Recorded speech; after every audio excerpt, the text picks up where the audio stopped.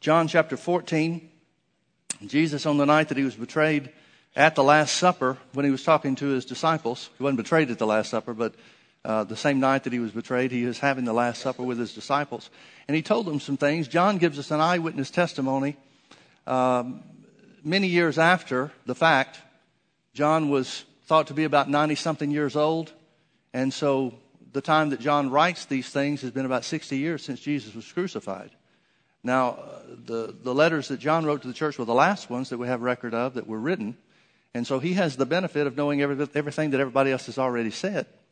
And as a result, he comes back after the fact and gives us an eyewitness account of some things that Jesus said and did and so forth that the other gospel writers were not impressed by the Spirit of God to tell us. And as a result, what I find interesting is that John, the things that he adds in, especially about that last night with Jesus, the things that he added in that were left out from the other gospel accounts was information about the Holy Ghost. Jesus is speaking to the disciples, and he said in verse 16, "And I will pray the Father, and he will give you another comforter, that he may abide with you for a few weeks. That he may get you over the hard places until you realize that I'm really gone. No, that he may abide with you forever."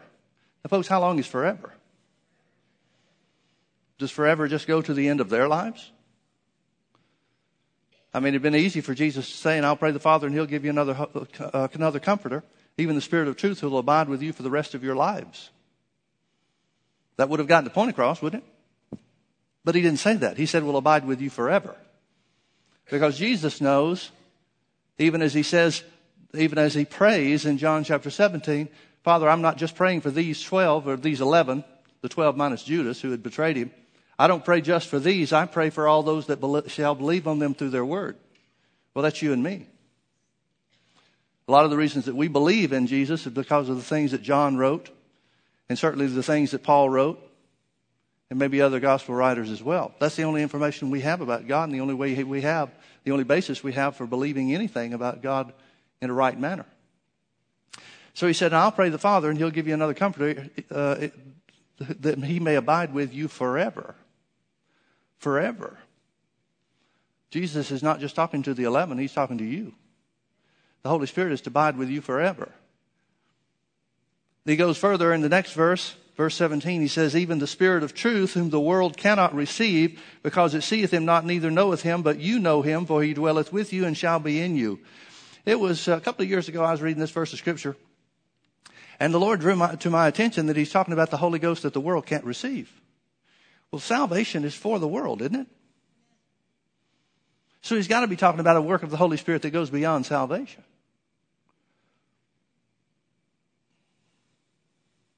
Because when you're born again, when you make Jesus the Lord of your life, aren't you recreated? Isn't your spirit recreated or made new by the Holy Spirit? That's the fulfillment of Ezekiel's prophecy. I'll take the stony heart out of you and put a new heart, a heart of flesh, and I will put my Spirit in you. That's the Holy Spirit. So when he talks about even the Spirit of truth whom the world cannot receive, he's not just talking about getting saved. He can't be. Now, these are people that already believe on him, even though they couldn't yet be saved because he had not yet gone to the cross and paid the price. But he knows full well that these people are in line for salvation because they are followers or disciples of his, right?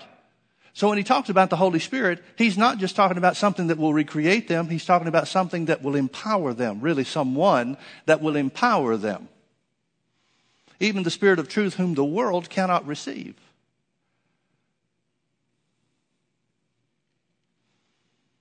One of the most dangerous things you can do is try to get somebody filled with the Holy Ghost that's not born again. Because it opens them up to spiritual things, and not all spiritual things are from God.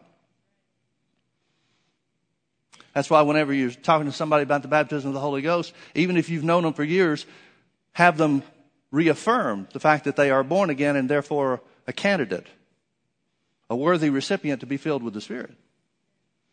Even the Spirit of truth whom the world cannot receive, because it seeth him not, neither knoweth him. Have you ever noticed the world only believes what it sees? Seeth him not, neither knoweth him, but you know him. Well, now if we know him, but we can't see him either, How are we supposed to know him? He's talking about a knowing from the inside. He's talking about an inward witness. John said we know that we've passed from death to life because we love the brethren. In other words, he said there is something that happens at the new birth that causes us to know. I never have been able to relate to people that don't know if they're saved. Christians that struggle, well, maybe I thought I was saved, but maybe I'm not.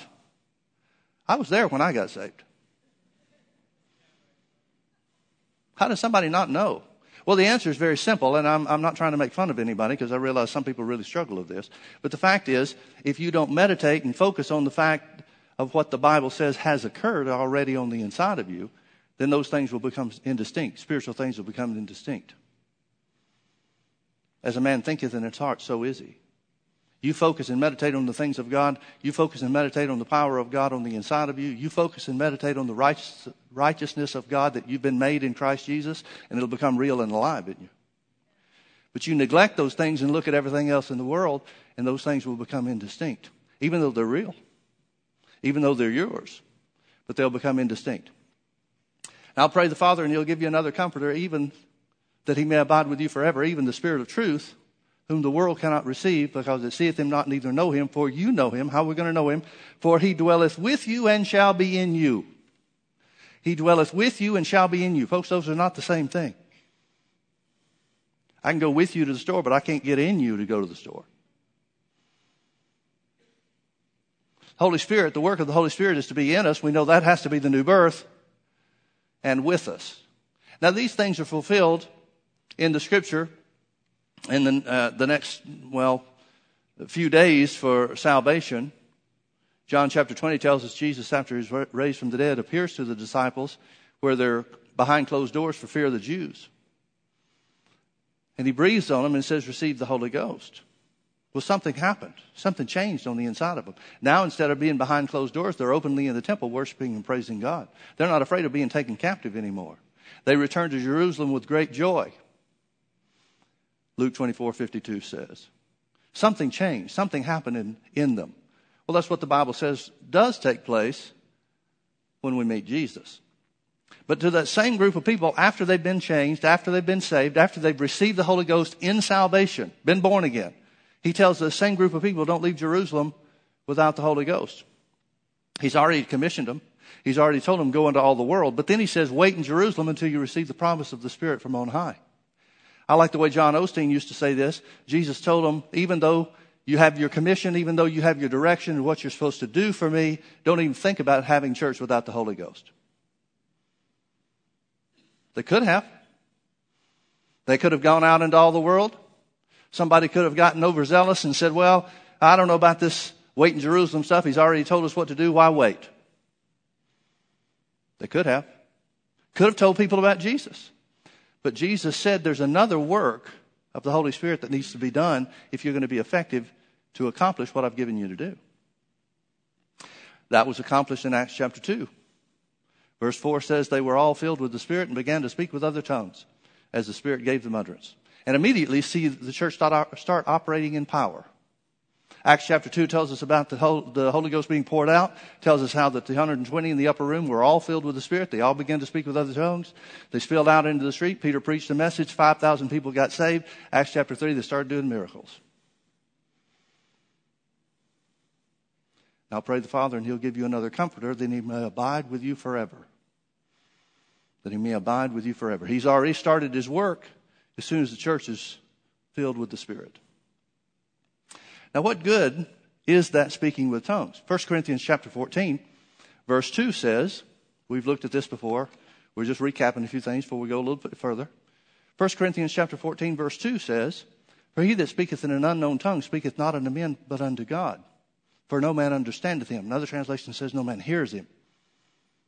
Howbeit in the Spirit, he speaketh mysteries. So what do we see? We see that speaking in other tongues is speaking in the Spirit. We see that speaking in other tongues is to speak mysteries. Weymouth's translation says divine secrets. In other words, speaking with other tongues is a supernatural means of communication. Folks, I want you to understand something. Jesus didn't talk in tongues when he was here on the earth. Jesus, even though he had the Spirit of God without measure, had a different experience with the Holy Ghost than you and I can have now. That's how important it is. Now, some would say, well, that being filled with the Spirit is not for everybody. Well, that means God doesn't want everybody to have divine communication with Him. We see obviously, clearly, that the baptism of the Holy Ghost and with the evidence of speaking in other tongues was the catalyst, the starting point for miracles in the church. Why would God not want miracles in the church when miracles were the way that the early church drew people in? Oh, some would say, well, we've got something better. Really? You got something better than the power of God? Show me. Well, we've got the whole of Scripture now. We understand. You have got to be kidding me. People are going to trade denominational and religious theology for the power of God. One thing that I found interesting is the Bible says that people took note of Peter and John, that they were ignorant and unlearned men, but they had been with Jesus. It's the power that convinced people. Why wouldn't God want that for today? Oh, folks, He does. He does. He wants that for today. Now, we've been talking about the work of the Holy Spirit in the believer. Turn back with me to Romans chapter 8. I want you to see this. We talked about this a little bit, but I think it would bear repetition, and there's so much misunderstanding, so much wrong teaching about this that I think we need to see it as we make our comments.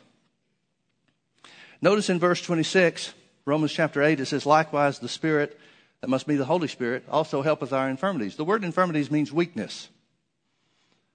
It means weakness. We know that Paul's told us, and not that he would have to tell us, we know this already. Paul said, we know in part and we understand in part. Well, that's clear. We don't understand everything the way that we should, do we? You don't have everything about the things of God figured out, neither do I, and neither does anybody else, no matter how they act.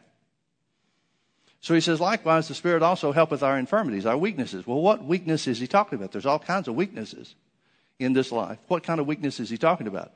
For we know not what we should pray for as we ought. In other words, the weakness he's talking about is a lack of understanding as we could or should have. He doesn't say we don't know how to pray.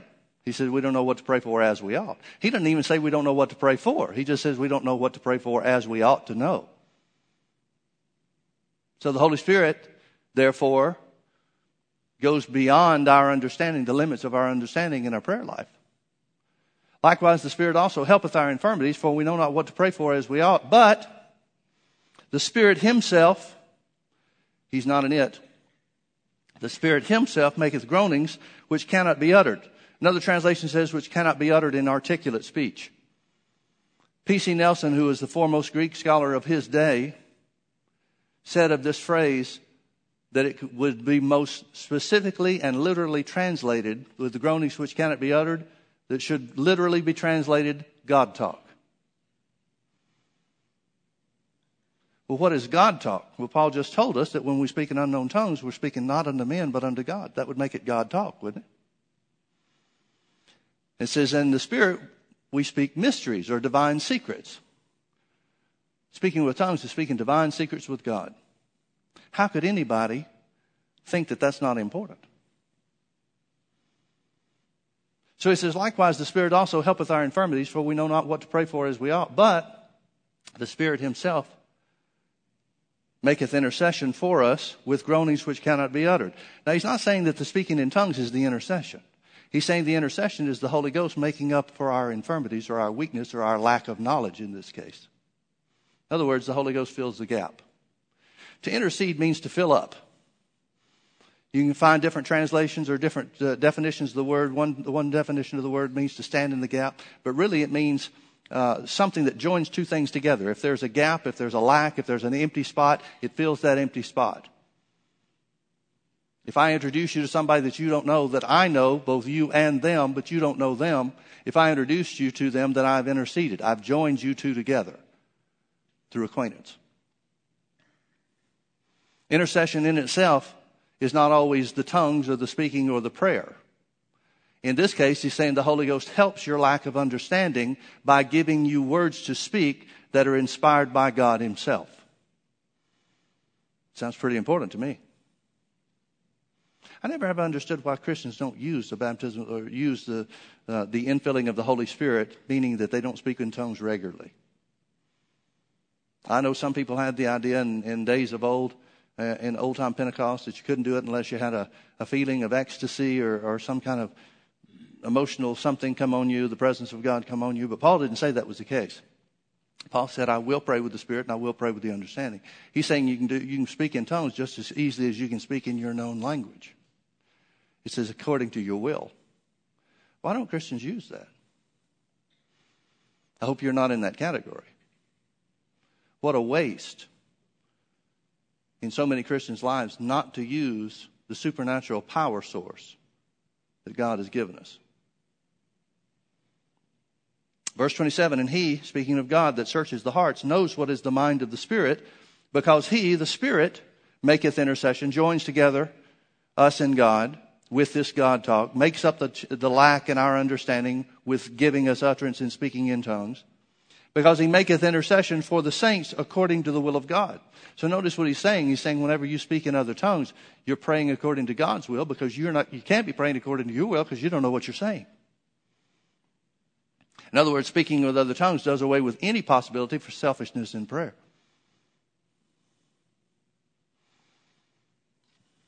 Verse 28, and we know. Everybody say we know. And we know that all things work together for good to them that love God, to them that are called according to his purpose. Well, how do we know that? Do we know that everything that happens in life is good and is from God?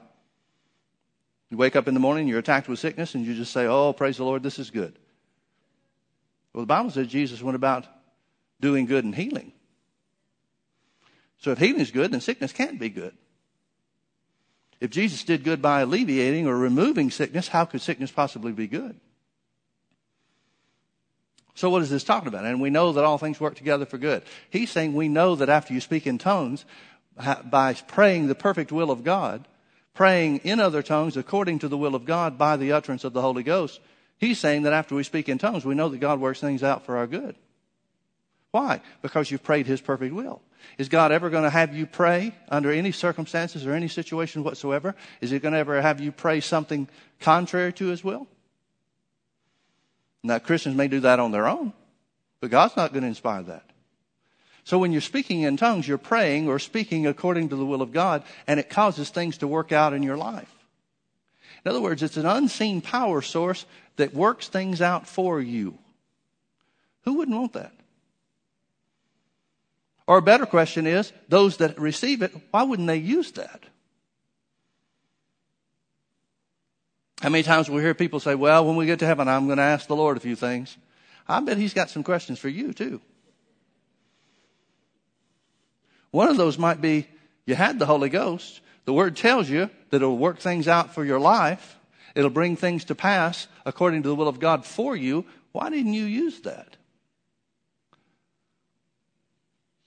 Now turn with me over to 1 Timothy chapter 2.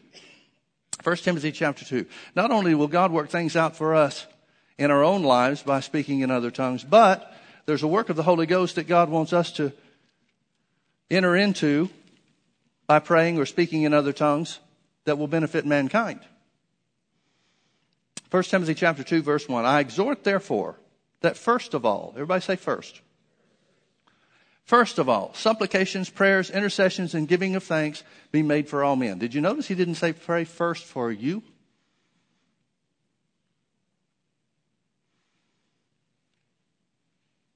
Paul's impressed by the Holy Ghost to say, now when you pray, don't pray for yourself first. Now why is that? Because you should be taking care of your individual needs and desires and things like that as you go. They shouldn't be piling up so you have to go to prayer about them.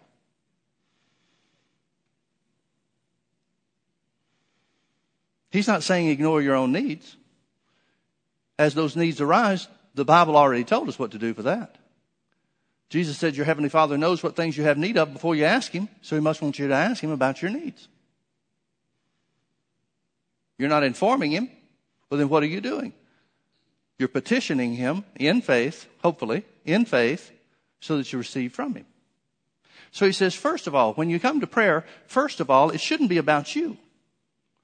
Well, who should it be about? For all men, for other people. For other people. The Holy Ghost seems to be making an emphasis. at least to Timothy. And remember, Timothy was the pastor of the church at Ephesus at the time Paul writes this. So Paul is clearly impressed or inspired by the Holy Ghost to say things to Timothy so that he can teach them to other people. We still use the words that he wrote to Timothy to teach others as well. And notice what he said. He said, Timothy, teach people, or know this so that you can teach people, that their prayer life should be made up of praying for other people. I would submit to you folks that the church has done a poor job of that. Most people's idea is we'll pray for me and my family and us and that's it. Let's everybody else take care of themselves. I exhort therefore that first of all, supplications, prayers, intercessions, and giving of thanks be made for all men. Now what all men is he talking about? Well, these are the all men that he's including. They're not exclusive to this, because not all men fall into these categories. But he includes these in the all men group. For kings and for those that are in authority. For kings and those that are in authority. Pray for your leaders. Pray for your leaders. Now why in the world would he want us to do that? Notice he didn't say, I exhort, first of all, that you complain about your leaders. Folks, it takes no special skill to find something to criticize or complain about with government. Matter of fact, they're making it so easy nowadays, it's just hard to turn away. But instead he said, pray for them. Pray for them. Well, pray what? Pray for judgment to come on them? No, folks, judgment is coming on all those that are evildoers, no matter what. You don't have to pray for that. Pray for them for this reason, that we may lead a quiet and peaceable life in all godliness and honesty. Notice he says that your life, the way that your life is going to turn out in quietness and peaceableness, or the peace of God, has a lot to do with your prayer life for other people. That we may lead a quiet and peaceable life in all godliness and honesty, for this is good and acceptable in the sight of God our Savior. Now, what's good and acceptable? Well, not only that you lead a quiet and peaceable life, but that you pray for your leaders. Why is that good and acceptable? Because God would have all men, verse 4, to be saved and to come to the knowledge of the truth. Notice that those are not necessarily the same thing.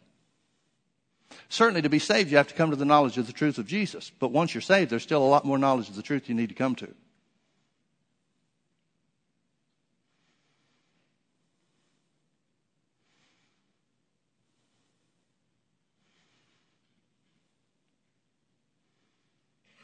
Now here's the question. How do we pray for our leaders?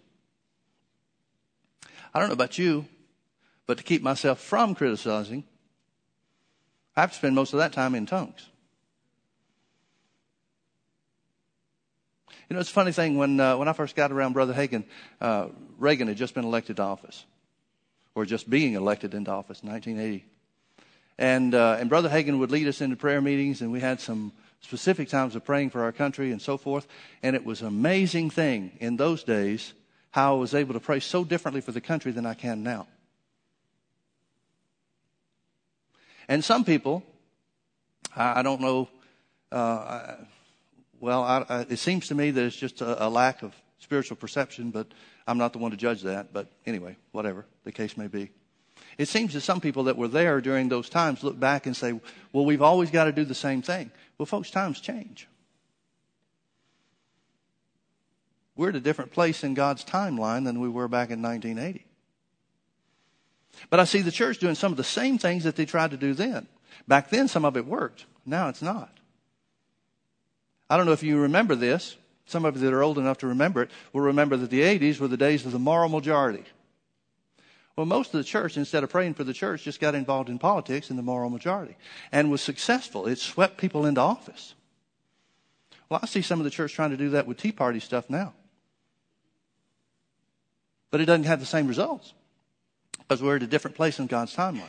Now, the people that Paul is saying to pray for, the leaders, kings, and those that are in authority, are those Christians? Well, one of the leaders of the country that Paul is most affected by, the leader of Rome, the Caesar of Rome, winds up having him killed. It'd be real easy to look at Paul's circumstance and the outcome and say, well, his prayer sure didn't work. But is that true? What is the purpose for our praying Is the purpose for our praying for our country so that our president would be saved? Well, then you get into an argument about, is he saved already? Wouldn't it be nice to have somebody that was saved that you could tell by the way they lived? Good luck with that. So now we're wondering, I don't know. I mean, the things that I've heard our president talk about, salvation, hadn't had anything to do with Jesus. So is that the kind of salvation that you and I know of? Or is it the social justice reconstructing society to help the poor? And I don't know. I guess I would fall into that Romans 8:26 category. I don't know how to pray as I ought.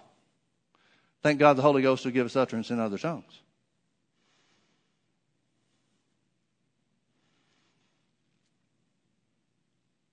Now, why does God want us to lead a quiet and peaceable life? Folks, you need to understand something. Everything is about the gospel. Everything is about the gospel of Jesus. It's so funny. Politics is so funny to me. I've had to pull away over the last several years from politics because some of the same things that I saw the church doing in the 80s, or looking back at it, didn't know it at the time, but looking back at it, seeing what the church was doing in the 80s, some of the same things are trying to come along now, and it's a spiritual thing. You can get so politically involved that you become spiritually ineffective.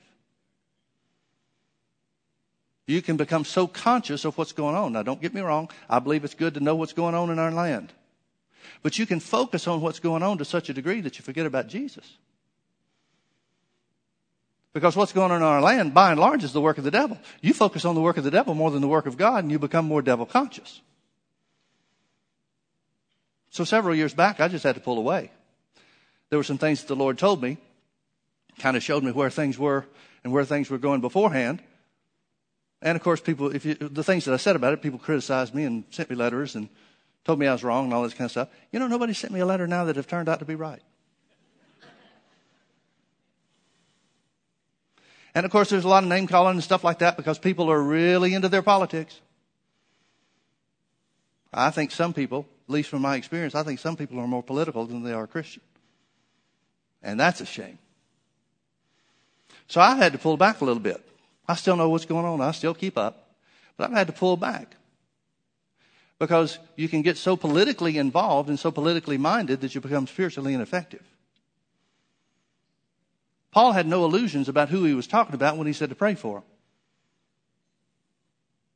Look at Paul's example. He's persecuted by the Jews, primarily by the Jews, everywhere he goes. It's the Jews that stirred up trouble. It's the Jew against him. It's the Jews that wound up putting him in prison. It's the Jews that led to his beheading or his martyrdom, depending on what you believe about how it happened. And yet Paul says pray for them. He prayed for the Jews. He said at one place, writing to the Corinthians, he said, I'd give up my salvation if only my Jewish brothers would be saved.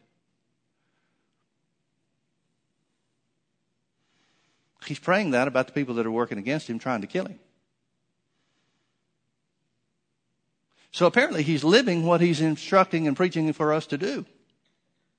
First of all, intercessions, supplications, prayers, intercessions, and giving of thanks be made for all men, for kings and all those that are in authority, that we may lead a quiet and peaceable life. Why is it important for us to lead a quiet and peaceable life? Because if somebody is being oppressed financially, or if there are wars or social conditions where the gospel can't go out, then the gospel cannot be, then people can't be reached in the same way as in times of peace. Look at how our world has changed. In the 90s when Desert Storm took place, the war with Iraq started. It was shortly, if not immediately, a great success. But because of the threat of chemical weapons and things like that, there was a great revival that took place in the deserts of Iraq with the military. You think that would happen again? With wars nowadays? Seems to me like we're less safe. Seems to me like we've got greater enemies now than we had back then. Seems to me that the world is upside down even more so now than it was just 20 years ago. Well, if war started now, would there be a revival like there was then? Well, from what I've been told by some people that are involved themselves, by some of the chaplains, military chaplains themselves, they can't even really preach Jesus unless they do it on the sly. They can't preach Jesus as the only way. So how do you pray? What do you pray for? Thank God for the Holy Ghost. Thank God for the Holy Ghost. Now, don't get me wrong, folks. There's a lot of people that will tell you what's going to happen. A lot of people will tell you I'm wrong. A lot of people will say, no, don't worry about it. But it's interesting to me that 2 Corinthians 4:4 says that the God of this world has blinded the minds of them that believe not, lest they should receive the glorious light of the gospel. In other words, all the people in this world that are telling us how things are going to go, reassuring us, comforting us, saying, no, just stick with us. Just pass more laws, spend more money, let more people into the country. Don't worry, it'll all turn out well. The Bible says those people are blinded. You know what politics it seems to me like? You remember high school when people would run for student council? Be posters up all over the walls. I remember thinking at the time, what a stupid thing to want. Student council president, student council vice president, whatever the offices were. And I remember thinking to myself, I don't care what goes on in the school. I want to get out of school and get out where the real world is. And it's almost like that's the way it is with politics. It's like politics is about getting your position, holding some kind of place, and failing to realize all the time that there's a real world out there, and I'm talking about a spiritual world, where things really matter. Where things really matter. Now, what are we to do? The Bible says to pray for our leaders. Are we supposed to pray for our leaders that they would get saved, and if they don't get saved, things won't work out? No. We're supposed to pray for our leaders. And like I said, in my case, the best way I've found for that is to pray according to the Holy Ghost. Pray in other tongues. I start praying with my understanding about some of these guys, and I have to repent.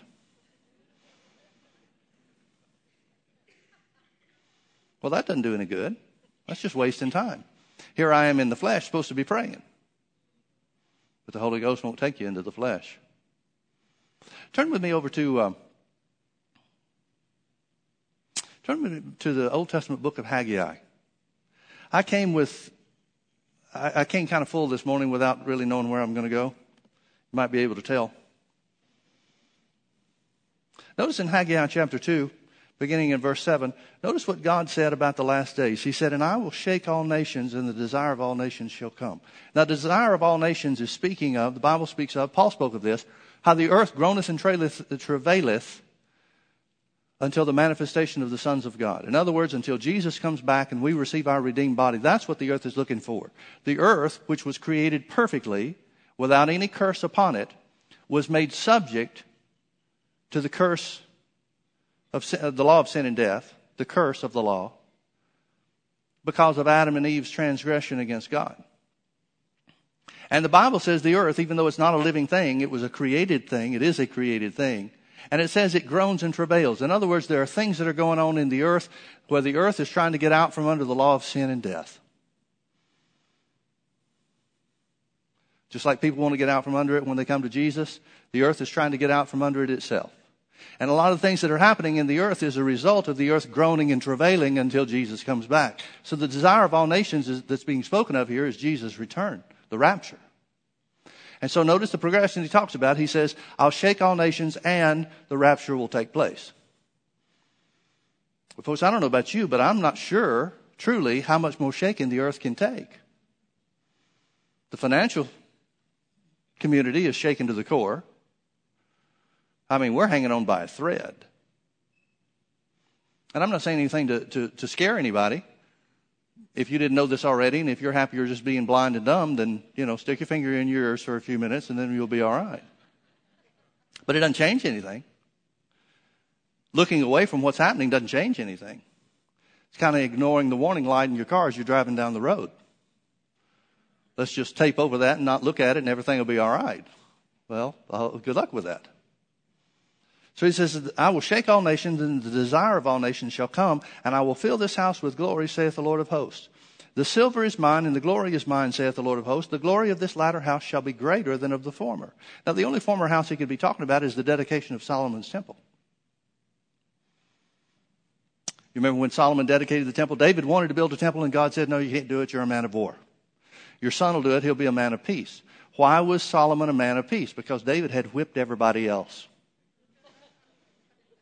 There was nobody left for Solomon to fight. Solomon was the most greatly armed, heavily armed. Israel was the most well-defended nation on the face of the earth. And that's why he had peace. The devil didn't give up when Solomon was ruling. It's because of the things that David had done to prepare the way. So he says to David, you can't build the temple because you're a man of war, but your son will build it because he's a man of peace. So David said, all right, well, if I can't build it, then I'll raise the money for it. And there were trillions of dollars, present-day dollars, that were given to the Solomon's temple and for him to use and utilize and so forth. Well, when Solomon dedicated the temple, this is, 1 Kings 5, something like that? When Solomon dedicated the temple, it talks about the glory of God filling the house to such a degree that people couldn't stand up. In other words, God was pleased. He put his stamp of approval on it. What was his stamp of approval? The manifestation of the Holy Ghost. The manifested presence of God. And this is what the prophet is saying about our day, the end time, the day of the end, the day when the nations will be shaken, the day when the desire of the nations, Jesus returning for the church, shall come. He said, and I will shake all nations, and the desire of shake all nations, and the desire of all nations shall come, and I will fill this house with glory, even greater glory than Solomon had when he dedicated the temple. That sounds pretty good to me. Notice he goes further. He says, the silver is mine and the gold is mine. When you're operating according to God's time and according to his plan, he pays the bills. That's true not only for us as individuals, but for us as a church family. God doesn't have any trouble coming up with the money to do what he needs to do. The silver is mine and the gold is mine, saith the Lord of hosts. The glory of this latter house shall be greater than of the former, saith the Lord of hosts. And in this place will I give peace, saith the Lord of hosts. You know how I read that? Now, this is subject to interpretation. You decide for yourself.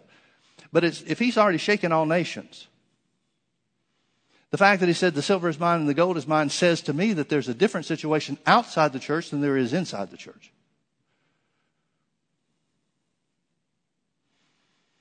And then when he says, and in this place I'll give peace, that indicates to me that the church is going to be the only place in the world that has peace.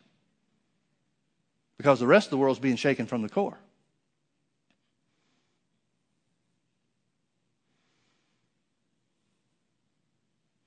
Folks, we need to realize there's a very real devil in operation in the earth.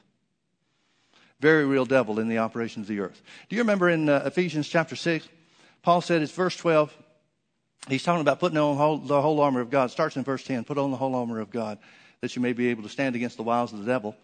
It goes on in verse 12 and says, for we wrestle not against flesh and blood. Now, it doesn't say we don't wrestle. It just says we don't wrestle against people. We wrestle not against flesh and blood, but against principalities, powers, rulers of the darkness of this world, and spiritual wickedness in high or heavenly places. It gives you 4 classifications of the way that the devil's working in the earth. One of them is the rulers of the darkness of this world. Rulers of the darkness of this world. Do you remember Daniel's prayer, Daniel chapter 10?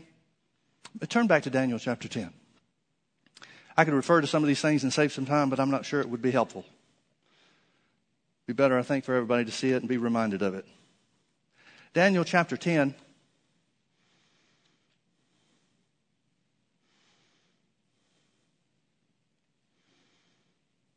I'm going to start in verse 1. In the 3rd year of Cyrus, king of Persia. Persia is Iran. The kingdom of Persia equates to basically the country of Iran today. A little bit more territory than what we know of in the boundaries of Iran, but basically Iran.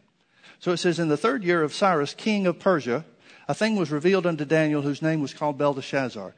Verse 2, in those days I, Daniel, was in mourning, meaning fasting, 3 weeks. I ate no pleasant bread, neither came flesh nor wine in my mouth, neither did I anoint myself at all, till 3 whole weeks, 21 days were fulfilled. Then it tells us about how Daniel prayed. He saw a vision, he prayed, and so forth. Verse 10, skip down with me to verse 10. And behold, a hand touched me. This is after 21 days. He's been fasting and praying for 21 days. He says, then behold, a hand touched me, which set me upon my knees and upon the palms of my hands. People get all upset when people fall under the power of God. Wait till God starts setting them up. And he said unto me, O Daniel, a man greatly beloved, understand the words that I speak unto thee, and stand upright, for unto thee am I now sent. And when he had spoken this word unto me, I stood trembling. And then he said unto me, Fear not, Daniel, for from the first day that thou didst set your heart to understand, that's 21 days earlier, set your heart to understand and to chasten yourself fast before thy God, thy words were heard, and I am come for thy words. In other words, he's saying God heard you 21 days ago. Well, why is it taking him 21 days to get through with the answer that he's looking for? Verse 13. But the prince of the kingdom of Persia. Now remember in verse 1, Cyrus is the king, the natural, physical, human king of Persia. Now he says there's another authority at work behind the scenes. But the prince of the kingdom of Persia withstood me 21 days. But lo, Michael, one of the chief princes, literally an archangel, came to help me, and I remained there with the kings of Persia. Now what is he saying? He's saying there's a dual kingdom in operation in the earth. There's a satanic influence behind world governments and countries. Now there was no hindrance. There was no difficulty. There was no problem whatsoever. From the first day that Daniel started praying, God sent the answer. The problem wasn't with God. The problem wasn't even with Daniel. The problem was the work of the devil, these rulers of the darkness of this world. That would have to be the classification that this would fall in, wouldn't it? The prince of the kingdom of Persia. In other words, an unseen spiritual force, unseen satanic force at work behind Cyrus, the physical human king of that land. That would have to be the rulers of the darkness of this world. But the prince of the kingdom of Persia withstood me lo 21 days. So much so that Michael, one of the big dogs, big honchos, big cheese angels, had to come help him. What if it still works that way today? We have no reason to think that it doesn't, especially with what Paul told us about wicked spirits in the heavenlies and the rulers of the darkness of this world. Knowing that there are rulers of the darkness of this world behind the world powers. And notice that it speaks of Iran. This same prince of the kingdom of Persia is at work today. It's one of the reasons why Iran is such a threat to the world. Turn with me over to Ezekiel chapter 28. Back to Ezekiel 28. Let me show you something else that the Bible says here.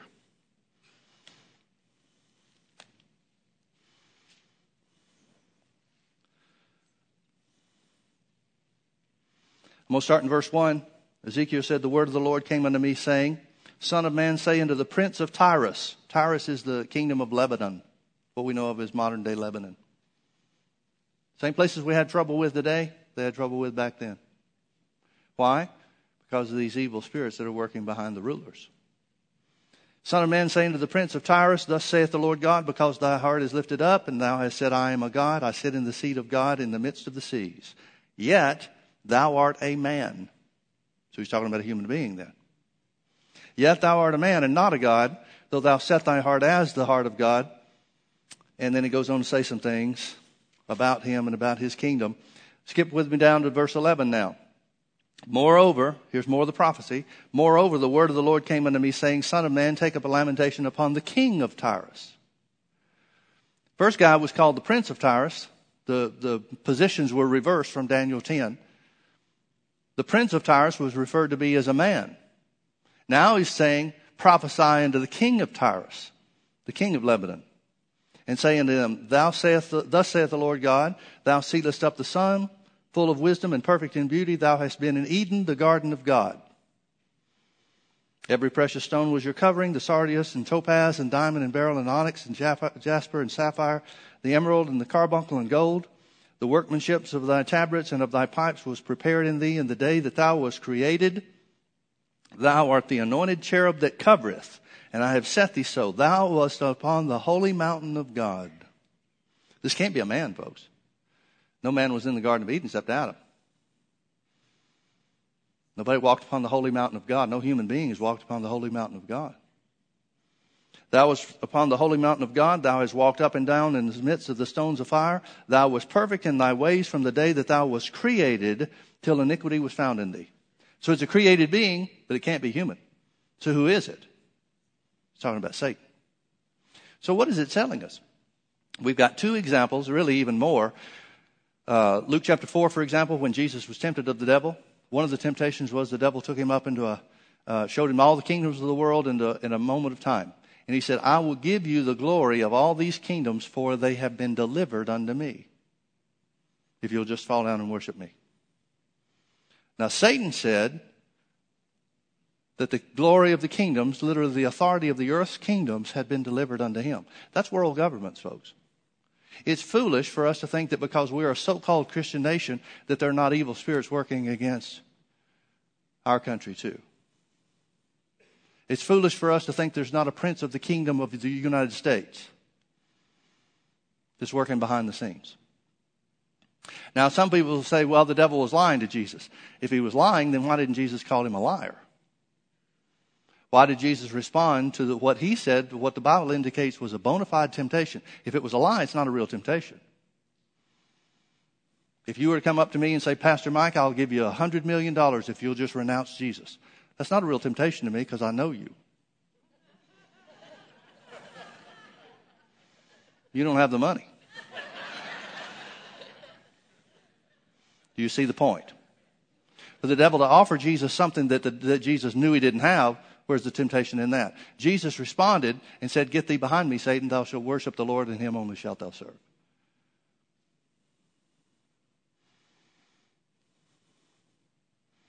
So we've got three examples, and we could find more, but we've got three just right off the top, where it shows us that there is a spiritual ruler, a spiritual influence, evil influence, satanic influence, working behind the scenes in world governments. Same thing's true in our country. It's becoming more and more prevalent in our country. Now, why is that? I think for two reasons. I think number one is because of the time that we live in. We're at the end, folks. But secondly, I think it's because the church, the American church, got complacent. And we didn't do what we should have done in praying. Times were good, and so we thought, well, everything's okay. We don't need to pray. We don't need to do what the Bible said. And anytime you fail to act on the Word of God, to follow the Word's instruction, the devil gains ground on you. Because he never quits. He never gives up. Never, never, never. So we see that there's a dual kingdom from what the Word of God identifies. That's why the Bible says Satan is the god of this world. And he blinds people's minds to the truth.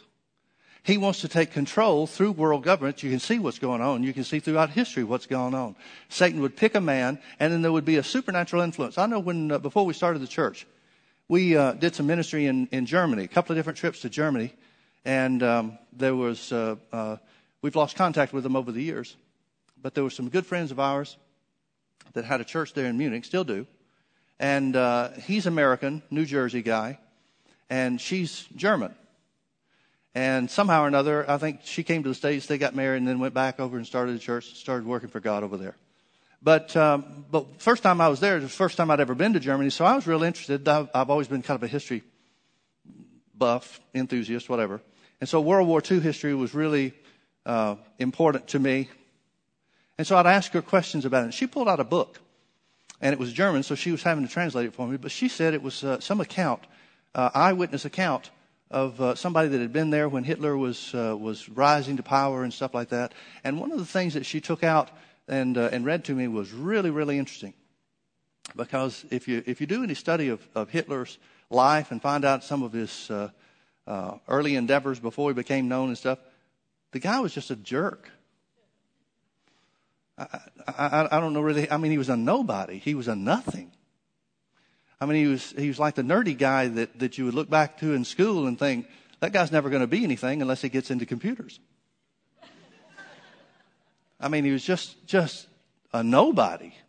And then all of a sudden he winds up with all this power and all this momentum. Well, this was talking about it. It was some famous speech that he gave at somewhere. I don't remember.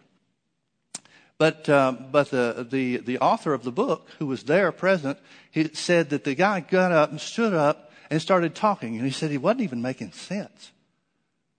And then it said there was like something came over him. There was like a power or something, some unseen force that came over him. And then all of a sudden he had the crowd in the palm of his hands. They called it an anointing. Here's an unsaved author, an eyewitness, giving an eyewitness account of what happened. And he called it an anointing. He said there was an unseen power, an anointing that came over him. And all of a sudden he had the crowd in his hand. And he said that began to sweep the nation. Well, tell me this. How do people that are blinded to the truth, how is the devil able to use them? I mean, you look back in history to the people that did the most wicked things, Hitler, Stalin, Pol Pot, some of these guys in history that destroyed millions of people's lives and stuff. They were the same way. They were nobodies. They weren't the smartest guys around. It wasn't their intellect. It wasn't their great ability in some way or another that brought them to power. It was an unseen force behind them. Folks, Satan's best is a stupid guy because he's blinded to the truth.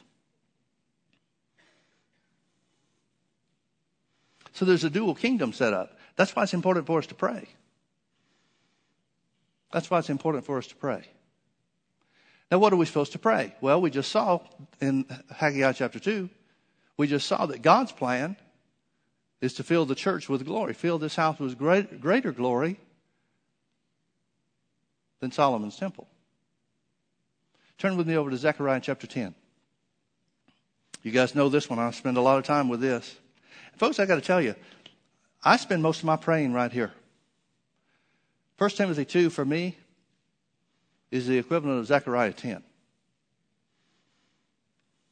I don't go through and pray for President Obama. I don't pray for the Supreme Court. I don't pray for the leaders in Congress. Because if I do, if I get into my head, my prayer time is done. So I stay out of my head.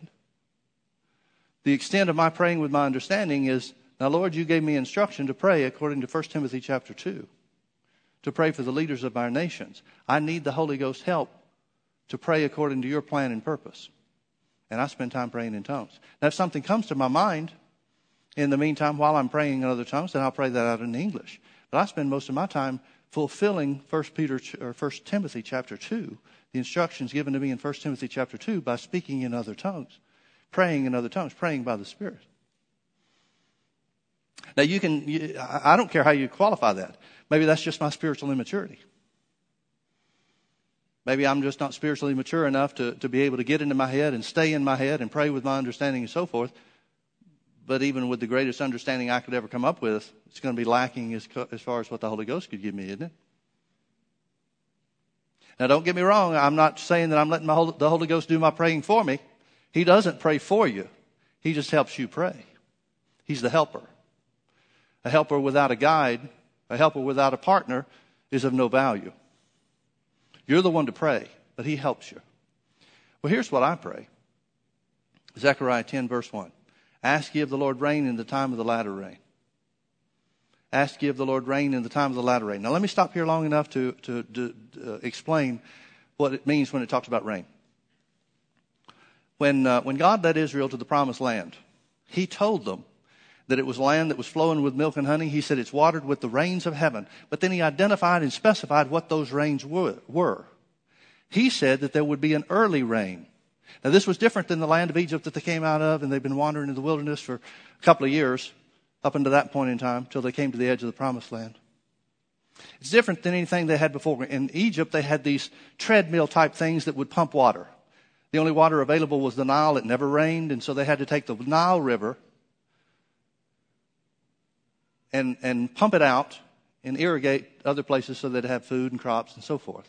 Well, God said to Israel, and this was one of the big big incentive points, he said, the land that I'm leading you to is not like the land where you watered by your foot, meaning the treadmill things. But it's watered from the rains of heaven. It's dependent on heaven.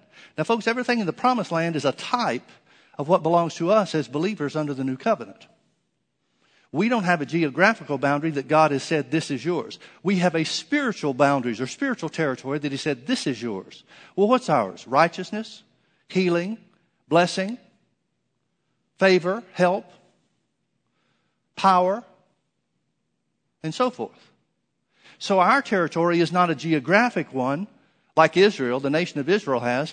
Our territory is a spiritual blessing that accompanies us wherever we go, wherever God leads us to go. So our spiritual land, our promised land, is supposed to be just as dependent on the rains of heaven as the land of Egypt, or the land of Israel is for them. On both of our trips to Israel over the last, well, I guess the first time we went was 2002. We went about 6 months after 9/11. Had the whole country to ourselves. It was wonderful. Went back a few years later, but in both cases, the guides made a point to say every day the people of Israel pray and say, "Thank you, Father, for rain," or "Send the rain." Something to that effect. Everybody is taught every day to pray. Now, they think they're heard from their much speaking, and it's not working real well for them. But they pray. They recognize that the rain, without the rain, their country is dust. And so God said to Israel about the promised land, He said, "I'll give you the former rain and the latter rain." Now, the former rain was supposed to soften the ground so that they could plant crops and so that the seed would take root. The latter rain was to come at time of harvest, to set the fruit or the crops so that it could be reaped and would be good to eat. Well, that's the rain that it's talking about. That's the rain that God uses as a type of the Holy Spirit for the church. The former rain and the latter rain. Now, what's the former rain? The former rain is that which enables that work of the Holy Spirit, that move of God, that outpouring of the Holy Ghost that helped to set the seed. That's what Acts 2:4 was about. That's why Jesus said, "Don't leave Jerusalem without the Holy Ghost." Because without the rain, without the outpouring of the Holy Ghost, which is the type of the rain, the seed that you would plant would do no good. And see, folks, no matter how good the seed is, no matter how good the ground is, without the rain, it's ineffective. It won't produce. You remember Paul talked about this writing to the Corinthians. He said, "I planted, Apollos watered, but God gave the increase." Well, what did Paul plant? The seed of the Word of God. What did Apollos water with? He watered with the Word of God, the teaching of the Word of God. Paul planted the same thing that Apollos taught. But the fact that they hadn't heard it before made it planting from Paul and then watering from Apollos. But then God gave the increase because it was planted and then watered. That's a type that God uses throughout the whole of the Old Testament for Israel, literal Israel, and for us, the church, spiritual Israel. The former rain, the outpouring of the Holy Ghost in Acts chapter 2 on the day of Pentecost, that set the seed. In other words, it enabled or empowered them to do a supernatural work from the teaching of the gospel. They could have taught the gospel the day before, would have had little, if any, results whatsoever. But with the move of the Spirit of God, 5,000 people were swept into the kingdom. Now here's where the church tries to do their own thing.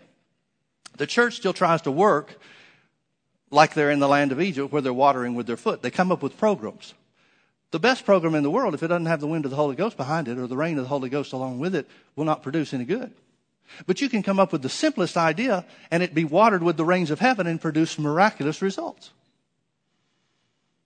But see, man is so used to trying to do it on his own. Man is so used to trying to come up with the smart way to do things. Well, folks, the smart way to do things is to find God's plan and go with that. Doesn't always make your name great, but it brings supernatural results. So if that's the early rain, then what's the latter rain? The latter rain is that which will bring in the precious fruit of the earth. James chapter 5 verse 7 says, "Behold, the husbandman waiteth." Talking about Jesus, the husbandman waiteth for the precious fruit of the earth. Well, we know he's waiting because he hadn't come. What's he waiting for? He's waiting for the precious fruit of the earth. And he has long patience for it until he receive the early and the latter rain.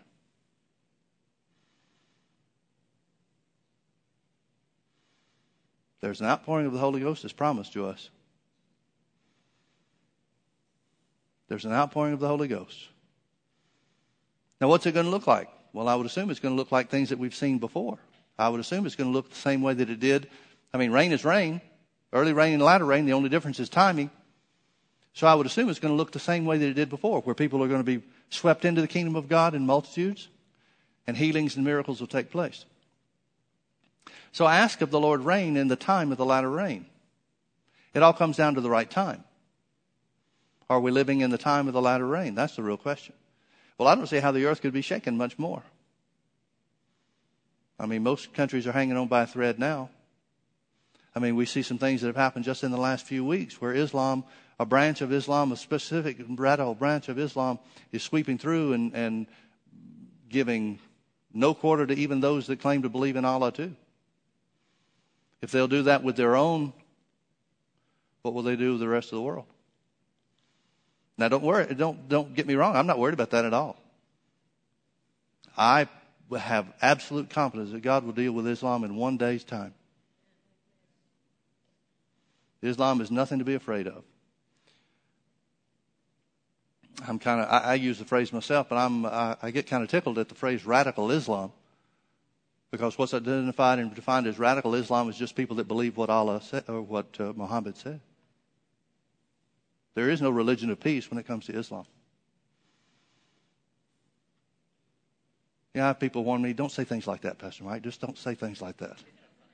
That stirs up people. Just don't say things like that. I had a sheriff deputy tell me that one time. He was in a service and followed some of our services, and he heard me say something like that, and he said, you do well just not to say things like that. I'm not bothered by that at all, folks. Greater is he that's in me than he that's in the world. And I'm not against anybody. Well, I'm pretty much against the devil. But I'm not against anybody. But I'm not going to close my eyes to what is. I'm not going to stick my head in the sand and take some politically correct position just because that might be popular in certain circles. Ask of the Lord rain in the time of the latter rain. So the Lord shall make bright clouds. Margin of my Bible says lightnings. It's talking about the power of God in demonstration. Well, what do we see in Solomon's day when the glory of the former house? What do we see? We see the manifestation of God's power and a manifestation of his presence, the glory cloud, and a demonstration of his power. That's the same thing that we saw in the days of the early church. Acts chapter 2. We saw a manifestation of God's presence. Fire fell on all of them, and they began to speak with other tongues. And we saw a demonstration of his power, healings and signs and wonders. So the Lord shall make bright clouds and give them showers of rain. In other words, it indicates that the latter rain is not going to be one major outpouring, but it's going to be a lot of smaller outpourings all over the earth. Showers of rain. Now, what's it going to produce? To every one grass in the field. That's the precious fruit of the earth. That's that precious fruit of the earth. That's that precious fruit of the earth that Jesus is coming back for.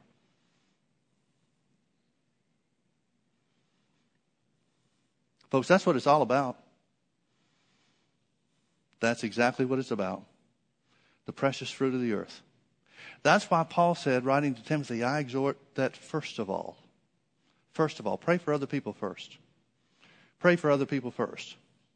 Make supplications, offer prayers, intercessions. The difference between supplications and intercessions, in a nutshell, is supplication is praying for people that know God, they're a part of God's family. Intercession is praying for people that are outside of God's family, those that are lost. You may pray similarly, but depending on who it's prayed for, makes the difference between those two. And then finally it says giving of thanks. Thank God for President Obama. Now, you may have thought I just lost my salvation right there.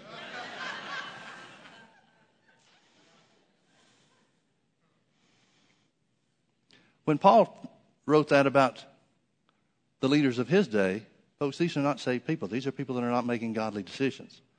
Caesar winds up making a decision in his case. Nero, who was the Caesar of the day, made a decision in his case that cost him his life. But when you realize that there's a greater work and a greater power at work, the plan of God that no man can stop,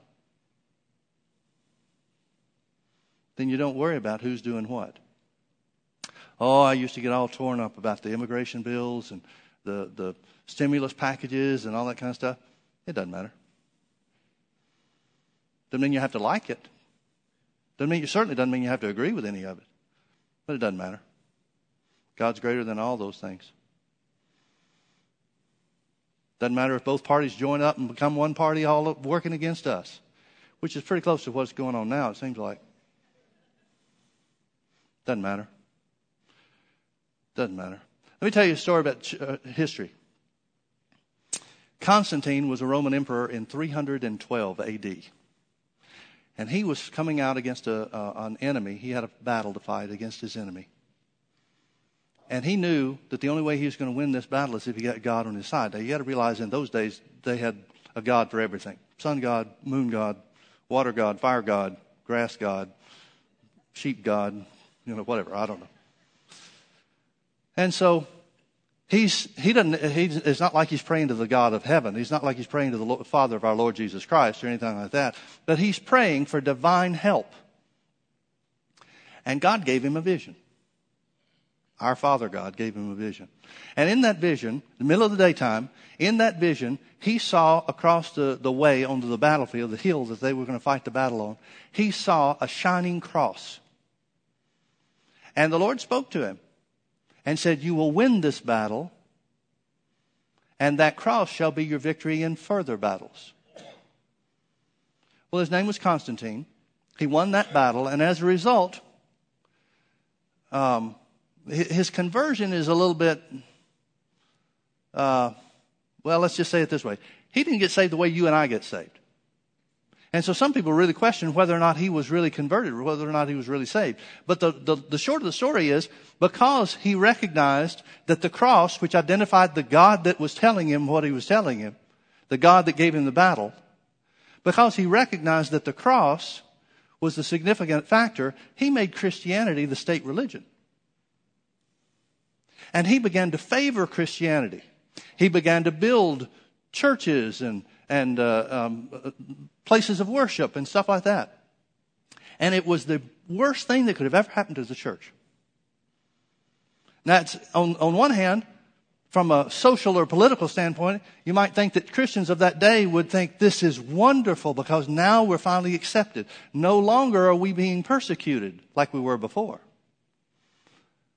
And up until that point in time, Christianity was considered to be a threat to every ruler and to every kingdom.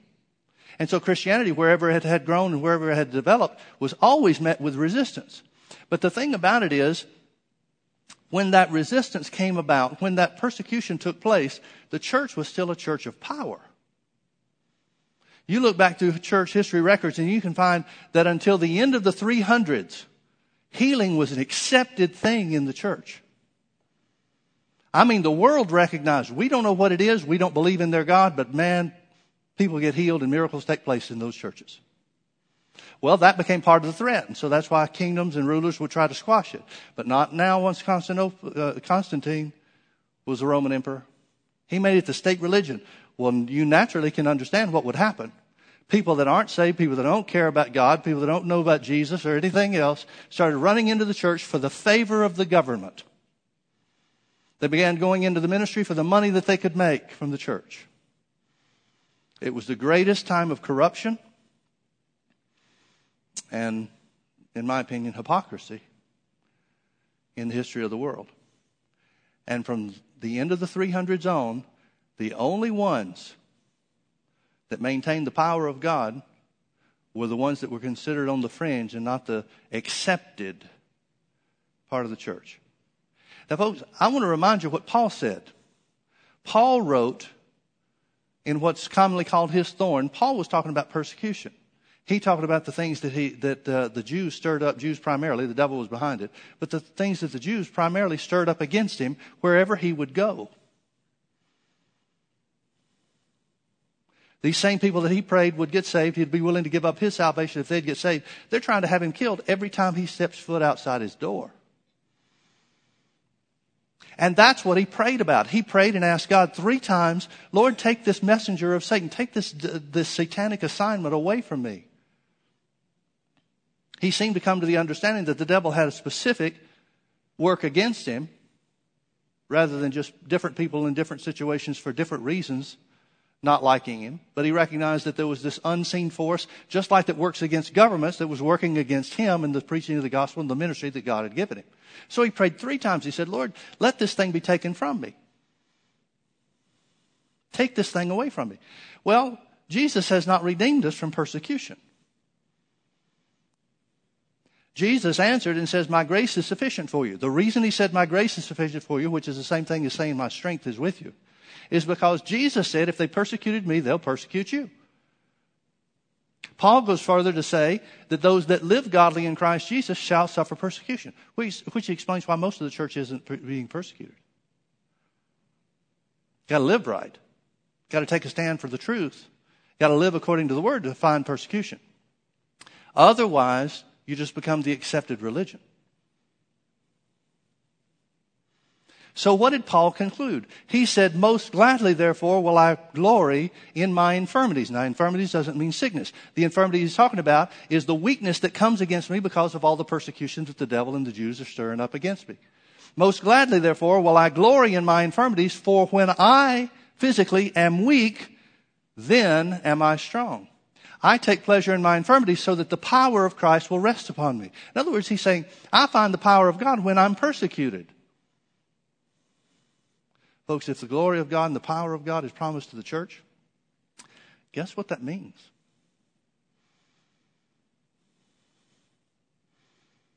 Look at the backward steps that Christianity has taken as far as the government is concerned over the last 20 years. Really in the last, 10? It seems to be increasing more and more and more. Why? Because the devil, who is behind government systems, is trying to stir up the heat on the church. Now, why is the devil so interested in this? Do you remember what Jesus said in Matthew chapter 28? Turn with me to Matthew chapter 24, I guess it is. Let me see if I can find it and you can turn with me. Matthew 24. I think it's verse 14. But we'll see. Yep, Matthew 24, verse 14. Here's why this is so important. Here's why the church needs to pray. Here's why you need to make your prayer life about other people. Here's why you need to spend so much time praying in the Spirit for our world. Here's why. So that we can lead a quiet and peaceable life so that the gospel can go forward. And here's the reason that the devil is fighting it so much. Matthew 24, verse 14. And this gospel of the kingdom shall be preached in all the world for a witness. The word witness means with proof or evidence. In other words, with power. This gospel of the kingdom shall be preached in all the world for a witness unto all nations, not unto everybody, not unto every individual, but unto all nations. And then shall the end come. Remember Jesus went into the temple one time and he was casting the devil out of somebody, and the evil spirit spoke up and said, Jesus, have you come to torment us before the time? You remember that? There is a time coming, folks. The devil knows his time is short. And he knows that when the gospel gets preached, his jig is up. That's when the end comes. So what did God do in the early days of the church, beginning in Acts chapter 2 on the day of Pentecost? What did God do to enable the church to preach the gospel? He poured out the Holy Ghost. What then, if the gospel being preached and the latter rain is also promised to us, is God going to do at the end so that the precious fruit of the earth comes forth so that Jesus can come back for the church? An outpouring of the Holy Ghost.